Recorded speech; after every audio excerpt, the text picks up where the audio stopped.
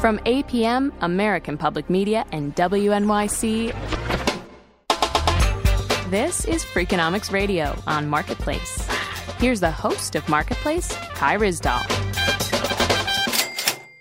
Time now for a little Freakonomics Radio. It's that moment every couple of weeks we talk to Stephen Dubner, the co-author of the books and the blog of the same name. The hidden side of everything is what he does. Dubner, welcome back. Hey, Kai, thanks for having me back. All right, man. Last month, we New Yorkers lost a legend, former Congressman and Mayor Ed Koch. Oh, yeah. Now, Koch was unique in a few ways, including the fact that he actively solicited feedback from the public. Just serendipitously, on one occasion, I said, I'm Ed Koch, I'm your congressman. How am I doing? People stopped to tell me, and I knew I was onto something. So, Kai, this got me to thinking about feedback generally. It strikes me that a lot of people say they want feedback, but I'm not so sure they really do, especially if there's a chance it'll be negative feedback. Yeah, no, man. Who wants to be told they're doing something wrong? Forget it. That's probably right. But the fact is that if you really want to get better at something, it's hard to do that without feedback, whether it's your job or sport or schoolwork.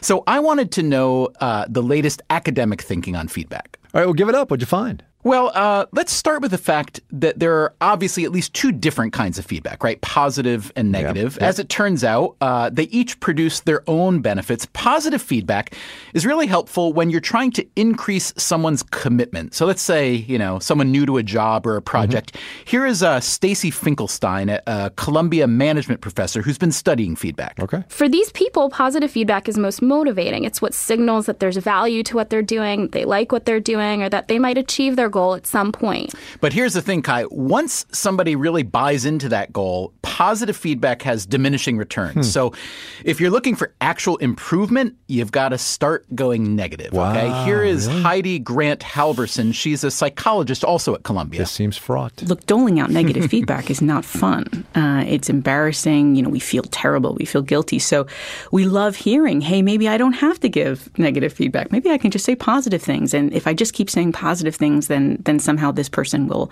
work to their fullest potential and everything will turn out fine. And that just turns out to not be the case. Well, wait, how do you know that's not the case?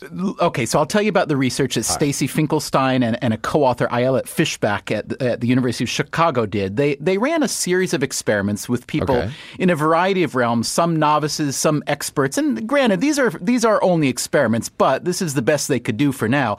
And they wanted to see how different people handle feedback at different stages of their expertise. And the results argue quite strongly that novices really need the positive feedback, but that experts just start to tune it out. So here's Fishback. The more a person is committed to a goal, the more negative compared with positive feedback will be efficient. But Dubner, people are fragile, man. I mean, you don't want to hurt people's feelings. I come out of the studio and somebody says, man, that interview stunk. That hurts my feelings. Well, I guess there are two ways to look at this. You can either look at trying to make people happy or trying to make people better. If you want to make people happy, well, maybe. Look, if you don't want to get better, that's your prerogative, right? If you do, then it's critical feedback that's going to help get you there. Now, I'm not saying you should eliminate positive feedback or that you should, deliver the negative feedback in a way that makes people weep. Well, give me a for instance here, would you? Oh, I'm so glad you asked, Kai. So, as you know, I'm a really big fan of Marketplace. Yes, I appreciate think you that. do a great job as a host. Yeah, blah, blah, blah. I would like to look at a couple recent examples of your work. I've noticed you're smooth as silk on most domestic matters, but I think that you might want to think about practicing your foreign pronunciations a bit more before you get on the air. Here, listen to this one, Kai. If you want to know where those reactors built like Fukushima, rather, that Alex mentioned, you are so fired. All right, we're going to turn off your microphone. We're done. Stephen Dubner. Hang on, there's another. No, there's the prospect of 250,000 new Romanians, and Bulgarians. What are Romanian Bulgarians? You remember them? Yeah. And here's a little something else I think you could maybe improve on, Kai. This is interesting. This is kind of a trademark phrase of yours, I found. A final thought on the way out, which goes like this. This final note on the way out in which Boris Johnson, the mayor of the city of London. This final note as we leave off today, the end of the beginning, perhaps, at the... I hate you. This final note on the way out today, we did a thing a couple of months ago. You know what? This may well be your final note, pal. Possibly, but before I go, let me just offer this constructive feedback. No, here's the thing.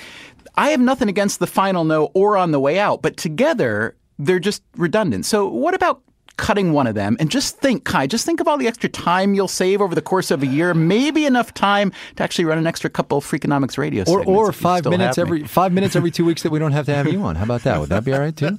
Please, no. Stephen Dubner, Freakonomics.com is his website. We'll see you. I hope maybe. So. I don't know.